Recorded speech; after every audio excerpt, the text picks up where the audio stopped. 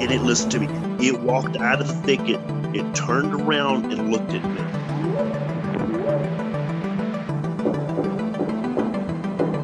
They looked up, and in this tree, there was a monkey man. And the monkey man jumped down out of the tree and started running away.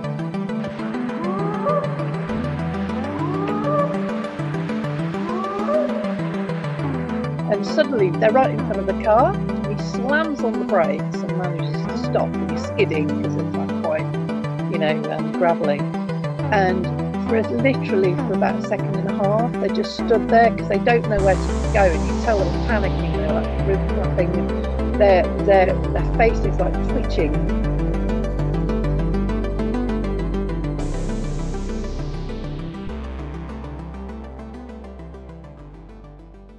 Welcome back to Bigfoot Society, a podcast where we focus on cryptids, the strange, and the unexplained of this world. If you've got a story or something weird to share, send an email over to me at bigfootsociety@gmail.com. And if you'd like to support this show, head on over to patreon.com/the Bigfoot Society. And now, on with the show. All right, Bigfoot Society, we have Mr. Scott Taylor with us today. Scott, how's it going? It's going really good this fine fall day. Awesome. Yeah, it's a beautiful one out here in Iowa for sure. And I'm sure it's even more beautiful out there in the Pacific Northwest. But let's get down to it. So you are, I wanted to talk to a BFRO investigator. And so I did a little digging in the sighting reports on the website, and your name comes up a lot for Washington. You're all over the place. So, Scott, can you tell us a little background about yourself and how you got into the whole Bigfoot thing and Sure. all that good stuff? Okay, I've been a lifelong hunter and fisherman and all that, and been out in the woods a lot, and totally ambivalent about the subject of Bigfoots. I had seen the Patterson-Gimlin film when I was a kid, and all that. Watched the the TV shows In Search of with Leonard Nimoy and all that. So there was a little bit of an interest there. But 2007 or 2005, I was deer hunting only about 10 miles west of where I currently live, and had an encounter there, and that just turns your world upside down as soon as you have an encounter, because this so-called myth is suddenly real, and everything you thought you knew about the world is different.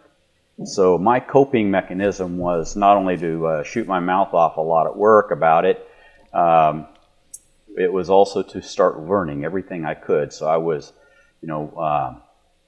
digging into books on the internet, looking at the stories and just trying to learn everything I could. And then I saw the BFRO website had expeditions that you could sign up for and go. And so I thought, well, this will be fun. So I signed up for an expedition the summer of 2006 and had a great time.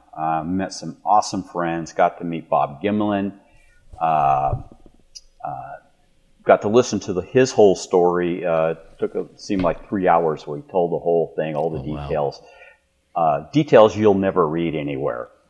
And just really enjoyed it, and made a lot of friends. We started networking and started meeting up and doing a little bit of squatching and learning, from each other. And I was asked to be an investigator because of the interest I showed, and so I said, sure, I'll do that. And so I got signed up for it, and they taught me the ropes of how to do an investigation and use the BFRO's huge database. And there's around 75,000 reports in there right now. Wow. And just started doing reports, about 2 a month. I've since slowed down, life changes.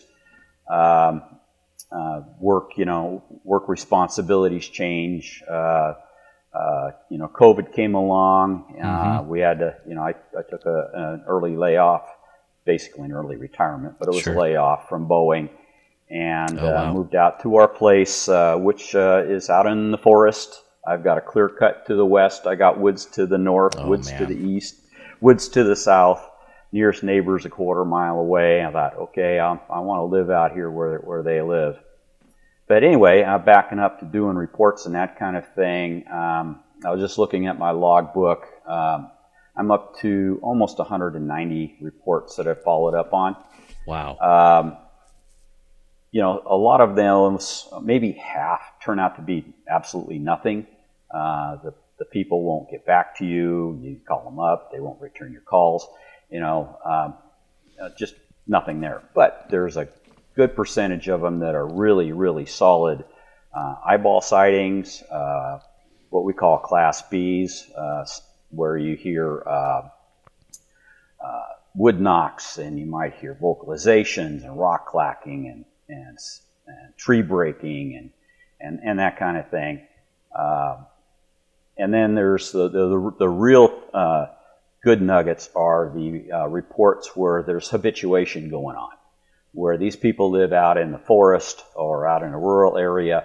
They got forest around them, and they realize that something's going on with something that's sharing their property with them.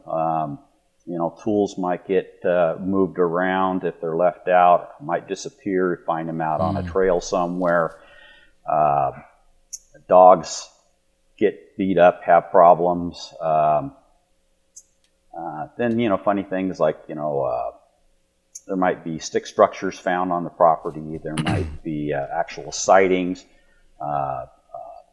glyphs, rock patterns left on their back porch or something like that. Where do these 5 rocks come from?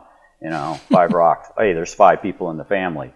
Oh, well, they're acknowledging that. Oh, that man, kind of thing. Really? And it's also a journey. When I started out, you got this notion, this preconceived idea that you're dealing with a great big wood ape. Something that is just like a super elusive primate that's out there, and which kind of makes the whole problem easy to wrap your head around. But then as you go along and you learn and you learn and you learn, and you have experiences, you compare notes with other investigators, you go on a bunch of expeditions and compare notes with a lot of other people, plus the experiences you have following up on reports, you find out there's more to it, a lot more to it. They're not just a dumb wood ape. They're smart.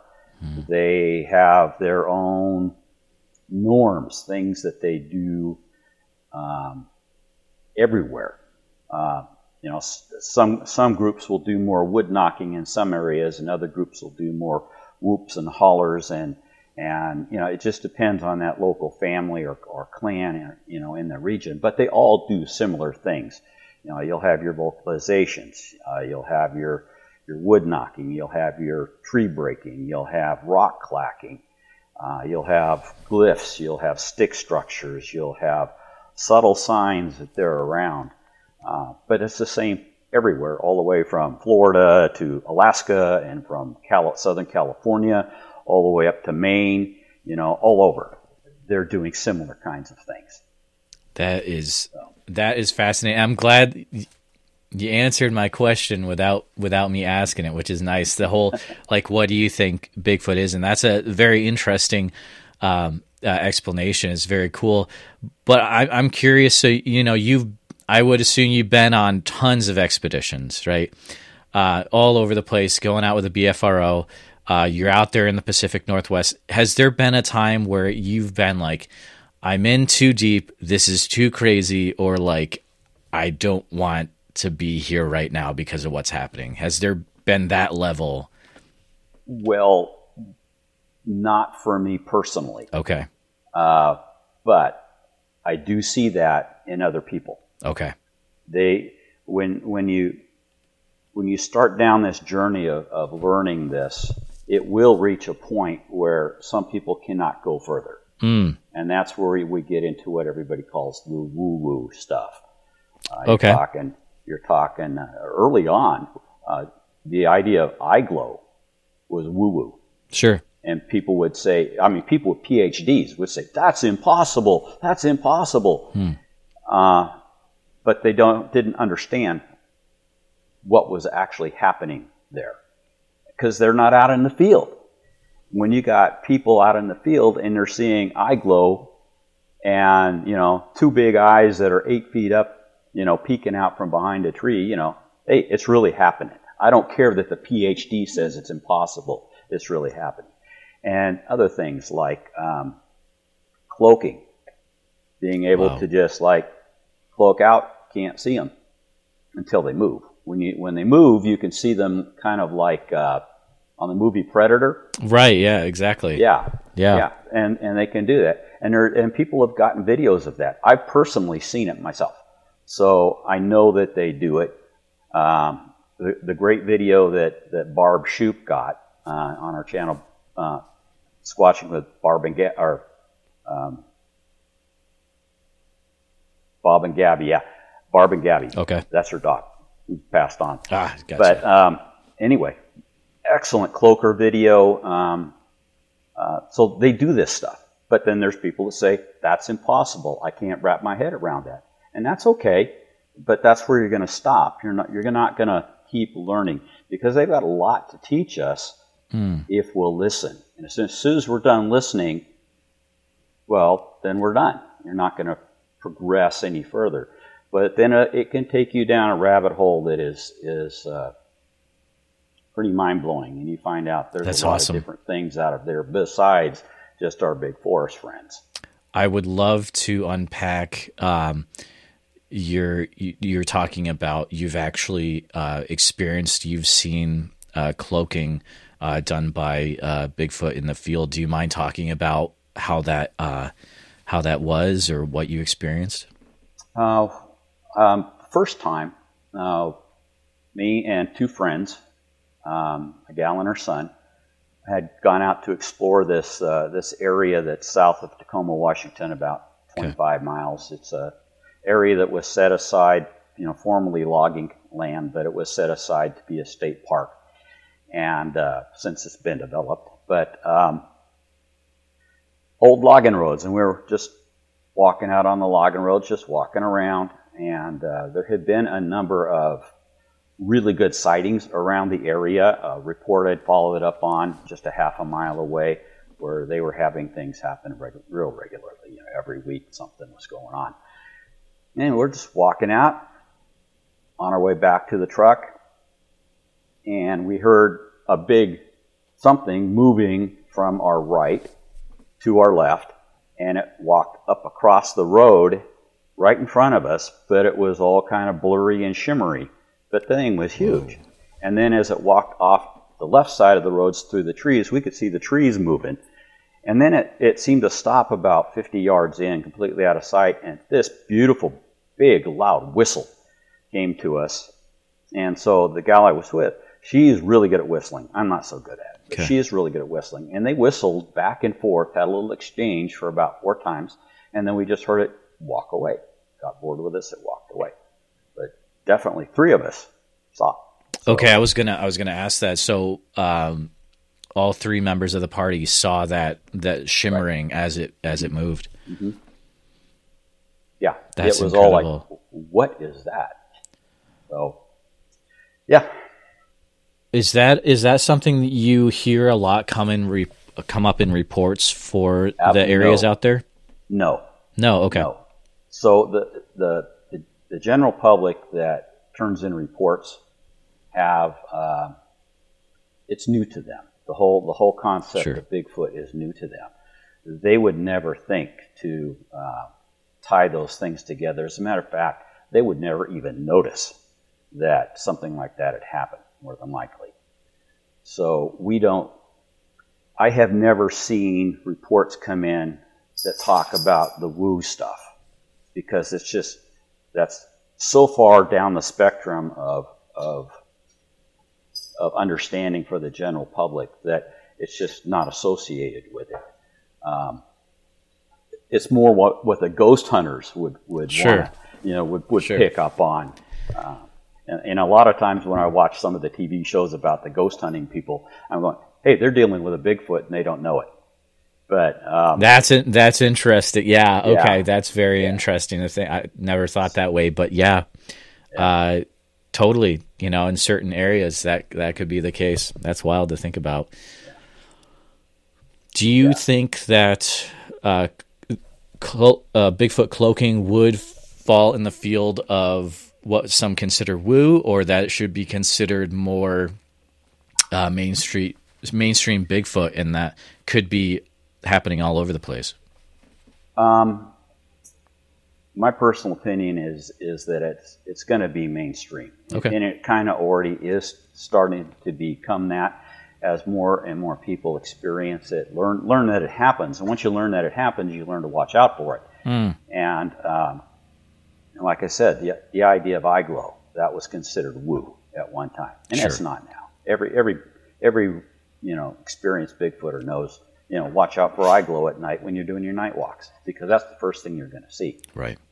So no, that kind of thing and other things, they'll gradually become mainstream. They call that stuff paranormal. Yep. And paranormal just is normal. We don't understand. Exactly. We don't know the mechanism that it's happening with. But if you just think back, do a little mental exercise. Say you took somebody from the year 1500 and you took them to Walmart and you walk up to the front door. Not only are the cars and everything driving around going to freak them out, but you walk up to the door and the door just magically opens. To them, magically opens. Yeah. Now we today, because we understand the mechanisms, we know there's a little radar thing up there and it detects the presence of a person and it opens up.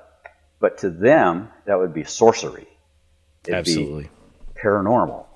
They wouldn't get it. So there's a lot out there. Us humans, as modern as we think we are, we still don't understand.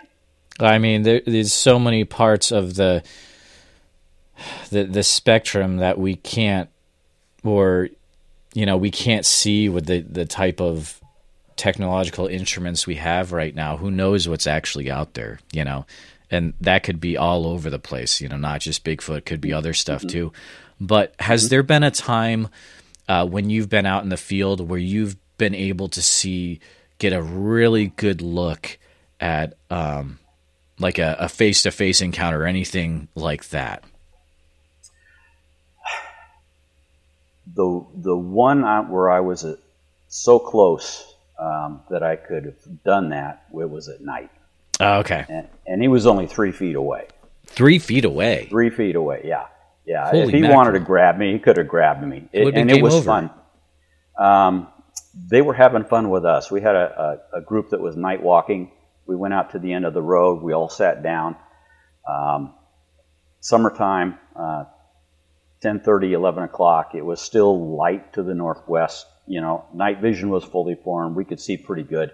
And we were approached from 3 different directions. Oh, man. And they weren't being stealthy about it. They were just stomp, stomp, stomp, stomp, and they came down to watch us. So it's like, who's watching who? Who's observing? Anyway, this one had crossed the road and was lying in the grass. And half of the group got so scared because of this that they wanted to be taken out. And so I'm going, geez, you came all this way. Like, this is what you're here for, people. And this is what you're here for. And now they're here. So, let's make lemonade out of lemons. So I said, okay, here's the plan. Half the group stays and observes what they do when I walk out with basically the children and their mom. And walking up the road, it had belly crawled across the road. Somebody saw it. Nobody was listening to that young man, but they saw it. Yeah. Walked right up even with it on my side of the road, and it gets up. And it got up on all fours, and it's like having something the size of a cow. That's how big they are. Got up, and we all, I was startled. I turned around like I was going to hit it with my walking stick. The woman and her kids were screaming. Anyway, it just turned and dove off the side of the hill down the hill. So it didn't do anything other than scare the heck out of us. Yeah. And to me, that was one of the most fun encounters I've ever had. But other sightings have been a little more of a distance. I saw a little one look like a 4-foot tall cousin-it walking across basically running across the road in front of us, only about 50 yards in front of the vehicle. That was pre-dash camera days. Ran across the road. Coming back, same day. Coming back, getting ready to turn into the clearing where we had our main base camp, and a great big one, full adult, walks across the road about 200 yards down the road in front of us. And they are so fast. I had my camera out. I had it on. I had my finger on the button, and he walks out. My passenger said, "There he is." But my attention was already on making my turn. Yeah. And so by the time I looked up to where it was and got my finger to push the button, he was already gone. Oh, man. So I didn't get him. But on that expedition, several other people did. Because you could go to that spot where we were, put your camera up, walk, face it down the road, and about the same time every evening, he'd cross the road right there. That's crazy. But a couple of 100 yards away. Wow, that's like repeatable behavior. That's wild, man. Yeah. I love it. Well, they have fun with us. Yeah. That's one thing about a BFRO expedition. You create an enticing, fun atmosphere. You have, not only do you have the guys there, but you have women there, you have kids there. Kids are welcome. One expedition, we had kids riding around on bikes and talking on the radios and having a great time. It's a fun kind of a deal where you don't have to say to the kids, "Shh, quiet, you're going to scare the Bigfoot." You want them to notice that you're there, and everybody's thinking about them, so we're putting out this Bigfoot vibe, and at least I think so. And they're picking up on that, and they're going, "We got to go see what's going on with these people." We had one time, everybody's sitting around a campfire, and the adults have been doing whoops and that kind of thing, getting nothing in response. So we said, "Hey kids, do a whoop." So all the kids, 1, 2, 3, all the kids went whoop, and we got an instant response. Really? They were keyed in on those kids, and so because of the atmosphere that you create, fun, non-threatening, interesting, singing, laughing, joking, having a good time, but also being serious about it, but not so serious that you look like you're hunting. Sure. Okay? 85% of the time, my guess is you'll have something happen, and it's pretty regular. I mean, we had one this summer where it was an expedition where not a lot happened, but we did have one good sighting, and also when the whole group was at the main base area having a meeting, one decided he was going to leave some footprints where we could find them. Wow. And left a great big one, toes, everything, for some people to cast. That's awesome. So they'll furtively play around with you even if they don't want to get too involved with what's going on. They'll at least let you know they're around. So, roughly how many different expeditions do you think you've been involved with over the years? Probably 15. Wow. Let's pretend you have someone, they're coming out on the expedition, it's their first time. How would you like that person to be prepared to be able to handle themselves in a Bigfoot expedition? Like, what kind of stuff do they need? Okay, well, first thing they're going to, all you really need, you don't need a lot. You need, proper clothing, footwear. You need, proper camping gear because you're going to, have your own tent and your sleeping bag and all that kind of thing. A camera, just a regular camera. I prefer, your standard digital camera over a cell phone. The reason I don't prefer the cell phone, and that's just me though, is because it leaves as part of the metadata latitude and longitude. That's a good point. And if you don't know how to scrub that off of there, other people can go figure out exactly where you were. So I kind of shy away from that, especially when I'm dealing with a habituation site. I don't want people to know where that is. So getting back to your question, a headlamp that is has red, a good walking stick, something you can use for scale when you take pictures. You know, the most frustrating thing for an investigator is to have somebody send them a picture of what looks like a really nice footprint, Yep. and you can't tell how big it is. But not all big footprints are big. They have babies, little tiny feet, all the way up, 21, 22 inches. So having something for scale, they'll need that. And then other than that, a pack with your basic, things that you need in it, a compass, water. If they want to bring something to make castings with, Hydrocal is better. Don't bring plaster of Paris. That does not really work that well. It's not structurally strong enough. Okay. In my opinion, Hydrocal, which you get a lot of building supplies, especially building supplies that deal with masonry. You can get that, bring that along. I used to carry it in my pack, and my back started hurting me because that stuff's heavy. Okay. And so, I keep it in a tote at camp. If we find something, I'll go get it. That kind of thing. And then the other thing is be emotionally ready to deal with the subject. Some people aren't there. We always have a talk first night of what to expect, so people are kind of primed for it. We don't tell them about the woo stuff. Okay. That will sometimes turn people off because they're not ready for that.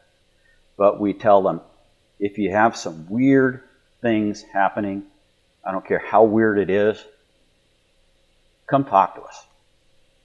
And usually there's an expedition staff member there who understands that stuff and can maybe clear it up for them. But we don't want to pre-prime them to be seeing, cloaked Bigfoots everywhere. We just want them to just experience what happens out there. Most activity is in the dark at night. When I do night walks, I insist on no light, none, not even the red light. Okay. Have the light, the flashlight with you or the headlamp with you, but it's for emergencies. If somebody gets hurt, trips over something, we need to deal with a medical emergency. Yeah, turn on the headlights. If something were to happen that people were feeling very threatened, okay, you can hit the white lights. It'll stop. They'll go away. You can leave and, defuse the situation. But you're there to have an experience. So no lights. After 15, 20 minutes in the dark, on a no moon light, you can see everybody. You can see what's on the road. You can see where the rocks are. People's night vision is a lot better than most people realize because they never go do it. So, to me, one of the most fun and interesting things is seeing the scenes that you see in the dark. You're not just seeing black. You're seeing things, but it's from a perspective that humans generally don't get to see. And it's beautiful. Not only that, but that's when they're out. So if you want to have the highest chance of having an encounter, that's when you do that. And, let the people in the group split apart a little bit, some ahead, some behind. Sometimes we want to come out, walk between the groups, following the first group.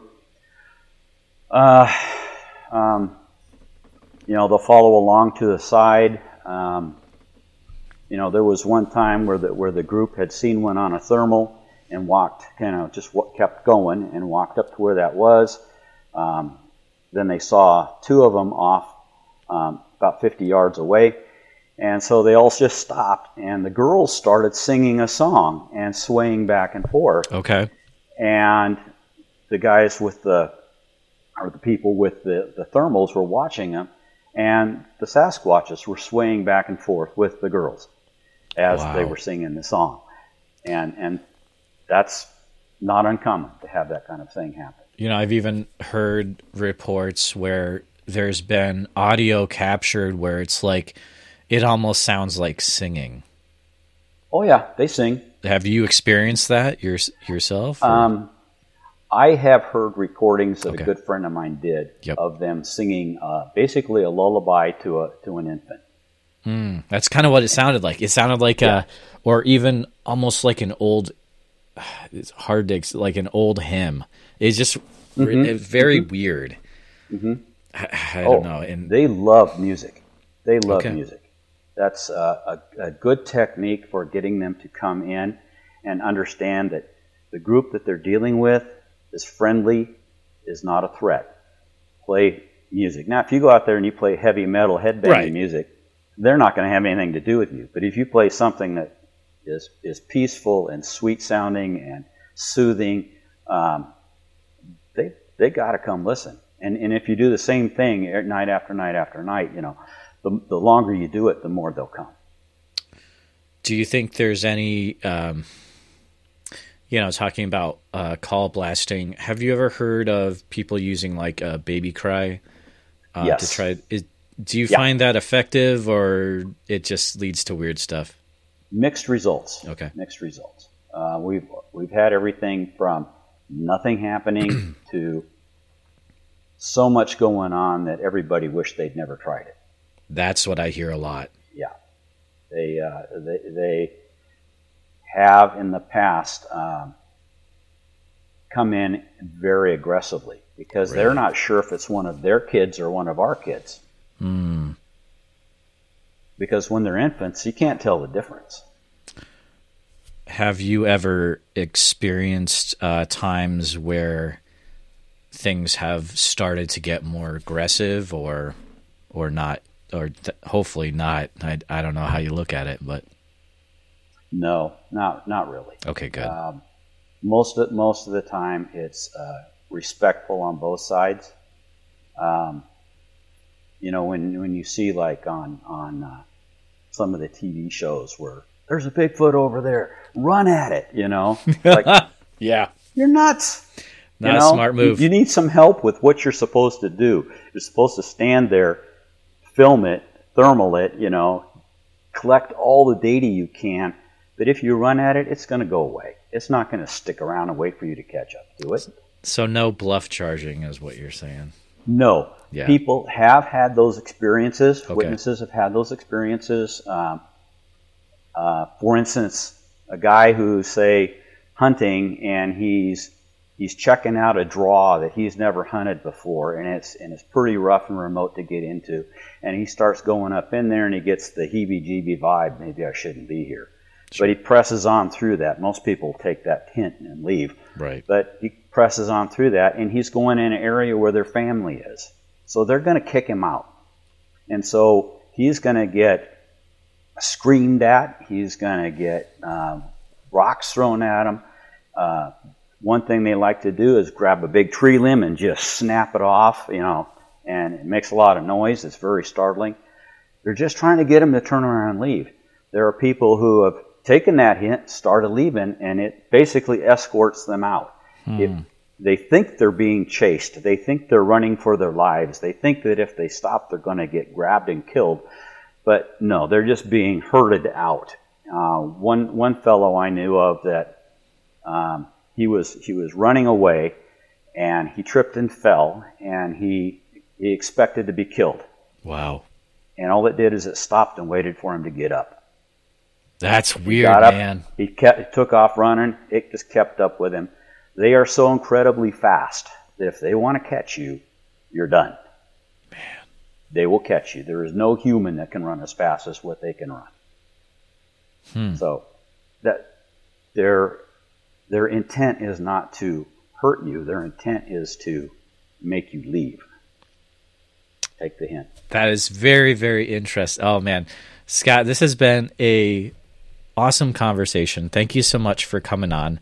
You're certainly welcome. Crazy to think we're already at the end of the time, but I could see maybe sometime in the future, if you're up for it, maybe we'll have a follow-up interview, because it sounds like you got stories on stories, and some good advice. But is there a way that people can keep up to what you're doing, or just keep an eye on the BFRO, or what do you say?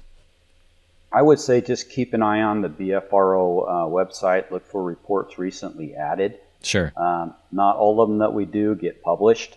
Some of them, the witness doesn't want it published. Others are just, it could be anything. But that would be the best way to do it. I'm going to be speaking this year at the Sasquatch Summit in Ocean Shores, Washington. Okay. That's November 18th and 19th, I believe. That's usually a really good event, a lot of fun. So, people can come to that. I've spoken other places, libraries, and, Boy Scout troops and that kind of thing. But I don't have a website of my own.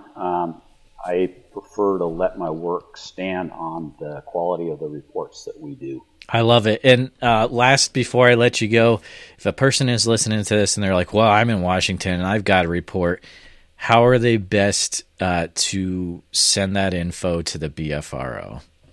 So you go onto the BFRO's webpage, and there is a pick there for how to submit a report. Okay. And what I suggest that they do is they write down what happened in their own words on a Word document. And then once they got that up, start filling in the blanks. But when it comes time to write out what happened, copy, paste it, put it in there. Okay. Because it will time out. So if you're on there too long, it'll just time out on you, and you lose everything that you did. Sometimes we see people put it in 2-3 times trying to put the report in, and we have to go through and weed out the ones that they didn't actually get completed all the way. So, just do that. If you want a particular investigator, there's a box you can fill in somebody's name if you know somebody. Cool. And if you want Matt Moneymaker or Cliff Barrickman or Bobo Fay,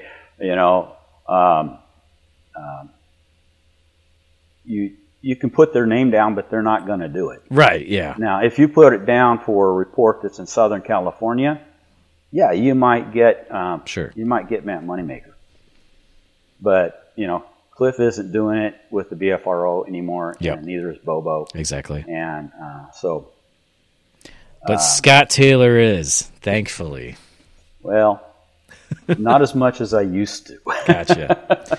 But it's Scott, thank you so much for coming on. This has been a super fun chat. We'll definitely be keeping an eye out with what you're doing with the BFRO from recent reports and all that good stuff. But thank you for coming on, sir. Okay, you're very welcome.